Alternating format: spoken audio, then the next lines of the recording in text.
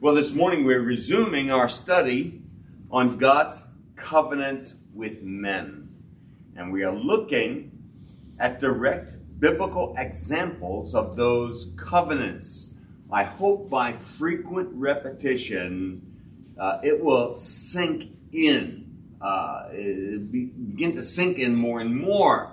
The covenants that God made with men, we have listed so far, are the covenant with Noah and the covenant with Abraham. And this morning we'll be studying God's covenant with Moses and Israel. But first, what we're going to do is we're going to review the major points we have already seen in the covenants that God made with Noah, with Abraham, Isaac, and Jacob. That's one covenant.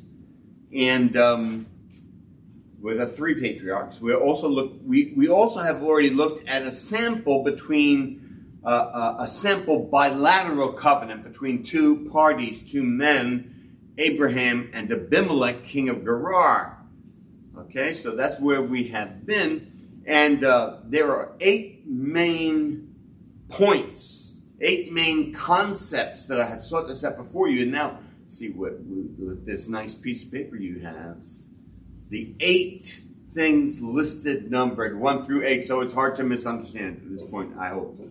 So here they are. We're going to run through them real quick, and then we're going to get to Moses and see how far we get with Moses and Israel. The first major concept is that the essential element of a covenant is an oath sworn promise. It is a promise strengthened with an oath. In the Noahic covenant, God promised never to flood the world with water again, never to destroy the earth with water as he did. With the Abrahamic covenant, God gave 3 promises, a triple promise. The promise of an innumerable seed, of the land, and of blessing. Land, seed, blessing. If you remember those 3, you're in pretty good shape with the Abrahamic covenant. But those are sworn promises that God has made. He promised, and he went above a promise, and he said, I swear. Okay? Hebrews 6 is the key text there. Number 2, one purpose of God's covenant is to create the assurance of faith. God determined to overcome doubt. And as you go through the covenants, you'll see that the people who received these promises, they said, it's too good to be true. How could this happen with a person like me? And God wanted to overcome doubt. Seeing this in the elements we have looked at so far, and it is my contention that this is true of all the covenants God made with men. Okay, that's number 2. Number 3, God's covenants are unilateral. God sets the stage. God determines what the covenant looks like, how the covenant acts. God's covenants establish a relationship.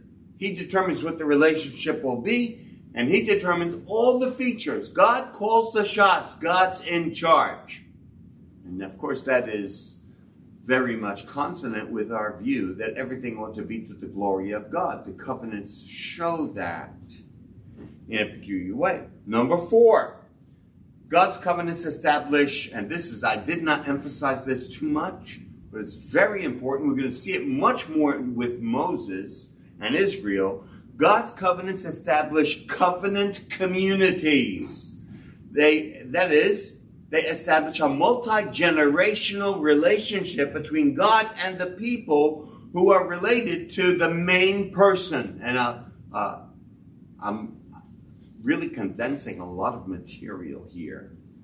The men, like Noah, like Abraham, like Moses, like Jesus, are called God's righteous servants. These are examples of righteous servant covenants. With Noah, God says, you only I have seen righteous in all the earth. That's why God chose Noah to make the covenant with. But there is a righteous servant, and then there is a community related to that person. And of course, we see that in the new covenant. Jesus is God's righteous servant par excellence, and we are the community formed by that covenant with Jesus. So God's covenants establish covenant communities. In the Noahic covenant, God makes the covenant with Noah and his family, and even the animals in the ark, if you remember. Quite striking. And all succeeding generations. We are living under the Noahic covenant, as everyone since Noah has been. The Abrahamic covenant is made with Abraham, Isaac, and Jacob, and with their designated descendants. That's not in the notes yet. God made sure that Abraham understood that there were certain persons related to him who were the designated descendants. Ishmael was not a designated descendant. He told him Isaac is the child of promise, you see. So that's that. God told Abraham who the designated descendants were and how the covenant promises were going to come to his descendants. So that's the principle of the covenant community.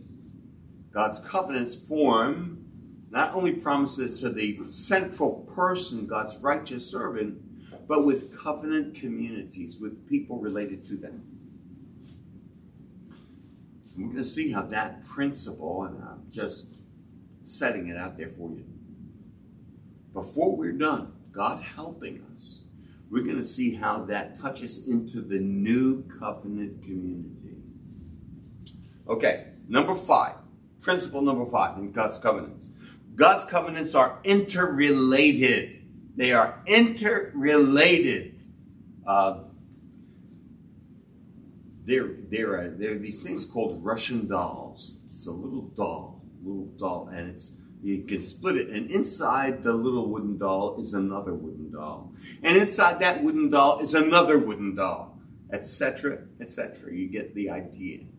The covenants are like those Russian dolls. The covenants are interrelated. Now, this does not mean that they are identical, because they are not identical. By the nature of the case, they couldn't be. But we will come to particular texts and make this clear. They are interrelated. Interrelated, but not identical. Number 6, God's covenants are progressively revealed. Now, we saw this with the covenant with Noah. God began telling Noah long before the water started falling that he was going to make a covenant, that he was going to rescue him and his family. He gives him some previews of what's going on with the covenant. God doesn't say everything about that there is to say about the covenant all at once. He generally repeats various aspects of his covenant and then adds others. God makes his covenants the occasion of vital revelations. Often God provides revelation before the covenant is made. This is a feature of God's revelation. There is a preview, there is some description beforehand, then the covenant, and then further enumeration of revelation about that covenant and how that covenant works. So, there's covenant revelation before the covenant and following the covenant to inform his people of the significance of the covenant. You see it in the Noahic covenant, Genesis 6 through 9, and in the Abrahamic covenant, Genesis 12 through 17. We're going to see the same thing in the Mosaic covenant. Number 7, seventh feature of God's covenants. God's covenants are graciously redemptive. They are graciously redemptive. All of God's covenants are redemptive. All of them are gracious. What we mean is that they are undeserved, especially by the parties who benefit from them. They are undeserved. God's covenants rescue his people from the wicked world in which they live. Noah and his family are rescued from the wicked generation and the judgment of the flood. Abraham's rescued from the pagan culture in which he was born. When Joshua was an old man in Joshua 24 and verse 2, Joshua says, your father, Abraham, along with his father and his people, worshipped as pagan people. They were pagans. Abraham was not originally a righteous man, but God called him away and separated him from his people. So God redeemed Abraham, and God graciously redeems his people. We'll see this in the Mosaic covenant. It's a gracious covenant. I'll put something out here at this point. If you read about covenants, you'll find that some people say that the Mosaic covenant was a covenant of works. That the people, and this is especially true of dispensationalism, that the people were saved in a different manner than we are saved. They were saved by works, and we are not. Well, nobody ever was saved by works. God's covenants are always gracious. And God has, this is the beauty of covenant theology. God's method of salvation is always the same. Always. Nobody ever was saved from their sins except by grace. So that's number 7. God's covenants are graciously redemptive. Eighthly, and finally, God's covenants make demands on the covenant community. This must not be thought of as destroying the gracious character of the covenants. It appears in the Noahic covenant, Genesis 9, 1 through 8, where God makes demands upon the generations to come, on Noah and his family. That's why murder is visited with capital punishment. That starts in Genesis 9. It's one of the demands of the Noahic covenant. And it extends even to the animals. And this is true of the Noahic covenant, of the Abrahamic covenant. In Genesis 17, verses 1 and 2, verses 9 and 10, verses 1 and 2, what does God say to Abraham? Walk before me and be perfect. There's a call to holiness that belongs to all the covenants God makes. God makes covenant demands on the covenant community. Well, what you have in your hands with those 8 things will help you immensely in understanding God's covenants. They're a good guide to God's covenants with men. There are other things to say about the covenants, but one cannot say everything in a short course like this. So now we're going to turn to the Mosaic covenant. We'll see how far we get. I have enough material to cover all those 8 points with reference to the Mosaic covenant, but we probably will run out of time. So whatever we don't get to today, we'll get to, God willing, next week. And I'm rearranging things a little bit. So in the first 8, they're numbered 1 through 8, but now you'll notice that in the second section, where we deal with the Mosaic covenant, I changed the order. And I try to do that in a way that you can see we're starting with number 5 instead of number 1 for various reasons. So, number 5, feature number 5 of God's covenant dealings with men, and of the Mosaic covenant in particular, is that God's covenants are interrelated. The Mosaic covenant, that ought to be plain, is intimately related to the Abrahamic covenant. That's very important for us, brethren. The Mosaic covenant is intimately related to the Abrahamic covenant. You remember that when God made the covenant with Abraham, he told Abraham how his seed, that's really the easy way of remembering descendants, that's Abraham's seed, right? That they would receive the blessings of the covenant. Let's look quickly, as a reminder, at Genesis 15, verse 13. Genesis chapter 15,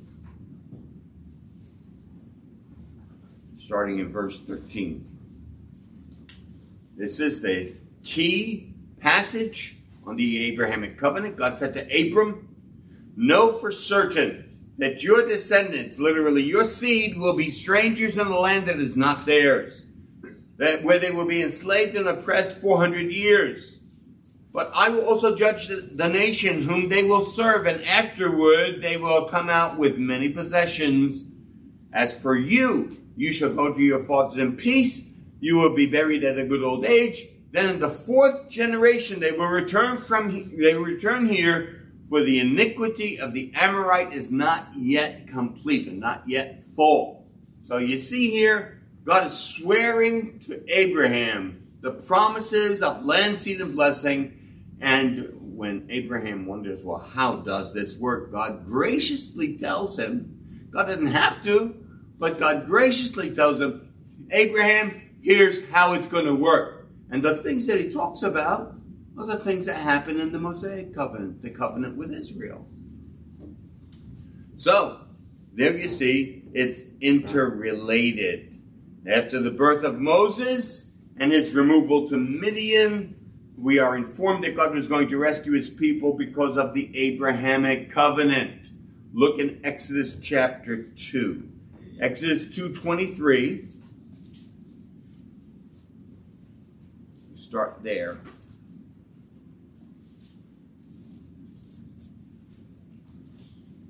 Okay?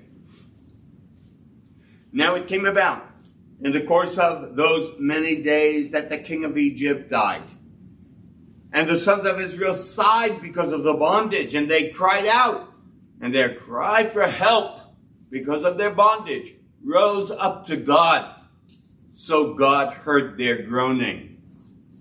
And God remembered his covenant with Abraham, Isaac, and Jacob.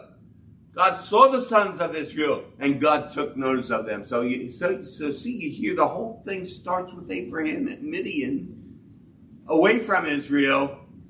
But God is present, and God is remembering. I made a promise to Abraham, Isaac, and Jacob, an oath-sworn promise. And now I'm going to take action. And then in Exodus chapter 3, just a couple of pages over, Exodus 3, starting in verse 6. So, when Moses sees the burning bush, God tells him, take off his feet.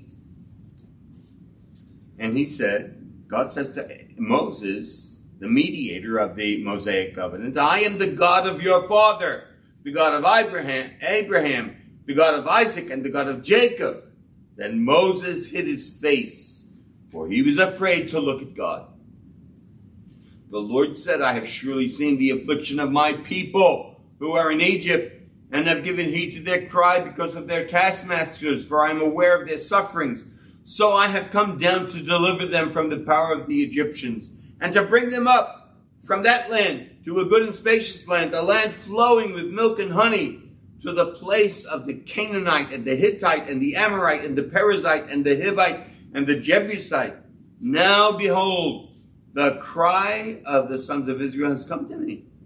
Furthermore, I have seen the oppression with which the Egyptians are oppressing them. So God here tells Moses again, he already has a relationship with these people. They're his people. He's their God.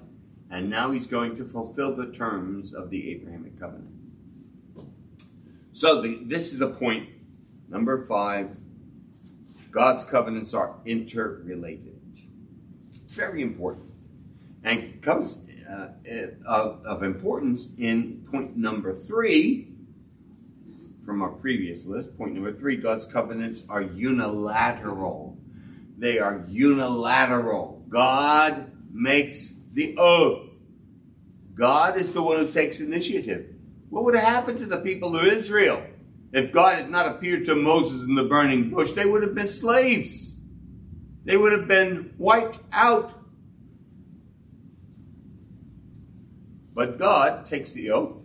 God makes the oath. God takes the action. God establishes the relationship. God determines all the features of the covenant. There is, as some have noted, a bilateral aspect of this Mosaic covenant by necessity. Let me try to explain. So this is one of the trickier parts. When the covenant was made with Abraham, God did not need some verbal assurance that Abraham would obey him and do his will. God calls Abraham to his covenant obligations. Walk before me and be perfect. He tells Abraham in chapter 17 that all his descendants must be circumcised. That's a feature of the Mosaic, of the Abrahamic covenant. Abraham has to obey. God says anyone who's not circumcised will be cut off from his people. It's a covenant obligation. God knows that Abraham will obey, and God knows the hearts of all the people. So it's not like God has to find out whether they'll obey him or not. God knows all about it. But the nation's commitment to do God's will needs to be known, not for God. He knows everything they will do and everything they will not do. At the end of this period, Deuteronomy 31, just before they entered the land, verses 16 to 18, God tells Moses, I know that when you die, these people are going to be unfaithful. God knows. God knows. But it is important for two people especially. Moses and Joshua need to know what's going to happen to Israel and whether or not they're going to obey God. So God makes it clear. And the people themselves think they know, and they say things. They say things like, we will obey. We'll do everything the Lord God says. We will obey. We will be obedient. Now, dispensational theologians say, well, that was a mistake. They took up the covenant of works then. Nonsense. Nonsense. It's not true. Don't believe it. There's a guy named Gerhardus Voss. He has a nice book called Biblical Theology. And he summarizes the unilateral nature of the covenant in his book. And I'm going to read a little bit, a small paragraph to you. Very helpful. He is Gerhardus Voss. He says it should be noticed that here the covenant appears for the first time as a two-sided arrangement, although this by no means is the reason for its being called a covenant. This reason, why is it called a covenant? This reason lies entirely in the ceremony of ratification. When Moses sprinkles the blood and tells them, this is the blood of covenant by which you are, by which it is ratified. I'm paraphrasing. As to the arrangement itself, great emphasis is placed on the voluntary acceptance of the covenant by the people. It is true that the initiative in designing the terms is strictly reserved for Jehovah. No parleying, no cooperation between God and man in determining the nature and content are from the standpoint of the narrative. It is Jehovah's covenant exclusively in that respect. And if you think about it, the people of Israel would not have really agreed to everything God said. They wanted to go back to Egypt. They wanted to choose a new leader. They wanted to make their own God. You see, they weren't truly in heart committed to everything God said. God is the one who's responsible for the fulfillment of the covenant. It is unilateral in that regard. Number one. Another little bit tricky point about the Mosaic covenant. The essential element of a covenant is an oath sworn promise. Now, if you're like me, when you see that, you say, okay, I need to find that then. I need to see where the covenant oath sworn promise is. The actual swearing of the Mosaic covenant is not recorded in the Old Testament. That's what you'll find. The key passages which theologians use for this point is Exodus 19 and Exodus 24. I just state that. That's where people point when they talk about God's sworn promise to Israel. The actual swearing is not recorded in the Old Testament. However, this should not make us think that there is no oath. That would be a mistake. Some theologians have made that mistake. We can trace an oath in every other covenant. And since God calls this his covenant with Israel, there has to be an oath. And I have 4 reasons for saying that this covenant contains oath sworn promises. Number 1, first, this is an outworking of the Abrahamic covenant. So the oaths to Abraham supply the oath formula because God promised, I'm going to give you an innumerable seed. I'm going to give them the land. I'm going to make you a blessing. Those are the promises of the Abrahamic covenant. And they are fulfilled in the Mosaic covenant, you see, because they're interrelated.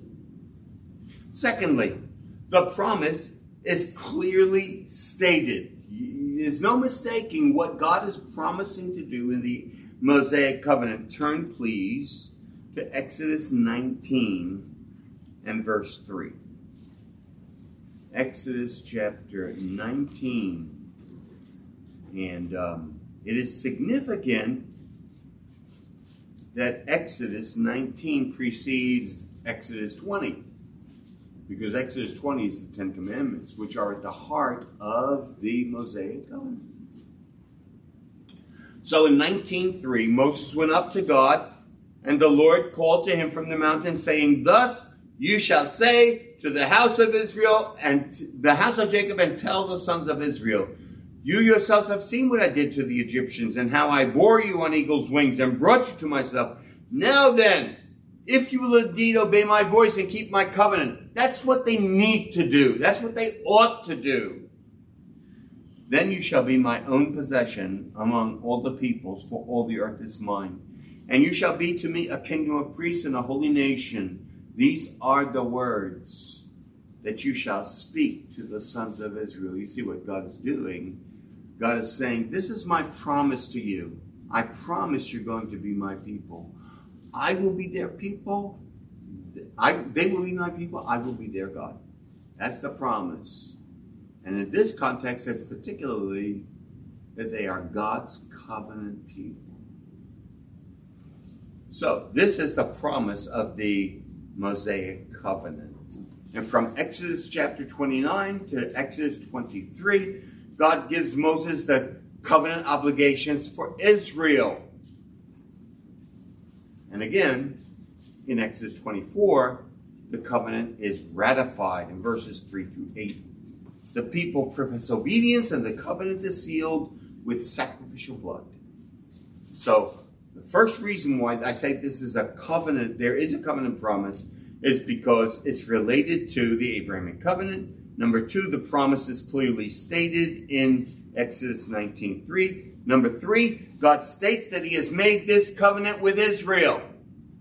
God says, I made a covenant with Israel. Jeremiah 31:31. Now let's turn there. I know our time is just about gone, but we'll take a couple more texts here and finish up this point. Jeremiah 31:31. A key text for understanding both the Old Testament and the New. Behold, days are coming, declares the Lord, when I will make a new covenant with the house of Israel and with the house of Judah, not like the covenant which I made with their fathers in the day I took them by the hand to bring them out of the land of Egypt, my covenant which they broke. although I was a husband to them, declares the Lord. You see this? See this passage? Does God not say, I made a covenant with the house of Jacob and the house of Israel. I made a covenant with those people. And now I'm going to make a new covenant. And although all the covenants are interrelated, they are not identical. God says, this covenant I'm going to make, this new covenant, it's not like. It's not like. And so many people ignore those words. There are lots of people, you start reading covenant theology and you find lots of people who say, oh, the new covenant's just like the old covenant. God says it's not like the old covenant. It's not. Plain language. And the Hebrew is no different than the English. New is something entirely new. It's not something refurbished. It's not something you go on Amazon and order a refurbished computer. No, this is not like. So, but the point I should not be missing here, and you should not be missing here, is that God says, I made a covenant with them in the day I took them by the hand to lead them out of Egypt. So, that tells us that there is indeed an oath-sworn promise in the Mosaic covenant. And the last thing, the covenant is ratified by the shedding of blood, which seals the covenant. So there is a covenant promise. There is an oath-sworn promise, although it's not recorded explicitly here. Okay, well, my time is gone, so next week, God willing, I won't have to do as much review because I've done a lot here. You can take your paper and look through it. You can look through the rest of the items that will be, but we will start with number 2 next week on that page. The purpose is to create assurance. We'll look at it at that time. Let's now ask God to help us as we grapple with His Word and seek to understand the message which it has for us, because this is very relevant to us, brethren, in many ways. Let's pray. Father, again, we are very thankful that you have given us your word. And you have not written it to confuse us. You have written it so that we will understand your ways, so that we will know you, our God, whom you have sworn to bless us through the Lord Jesus Christ, your holy, righteous servant, who has fulfilled your covenant and blessed us. And so we pray that you would help us as we grapple with these things and seek to understand them. Don't let us turn to the right hand or to the left from your truth, but graciously grant us your truth and save us from our wicked and perverse generation. We ask through Jesus our Lord. Amen.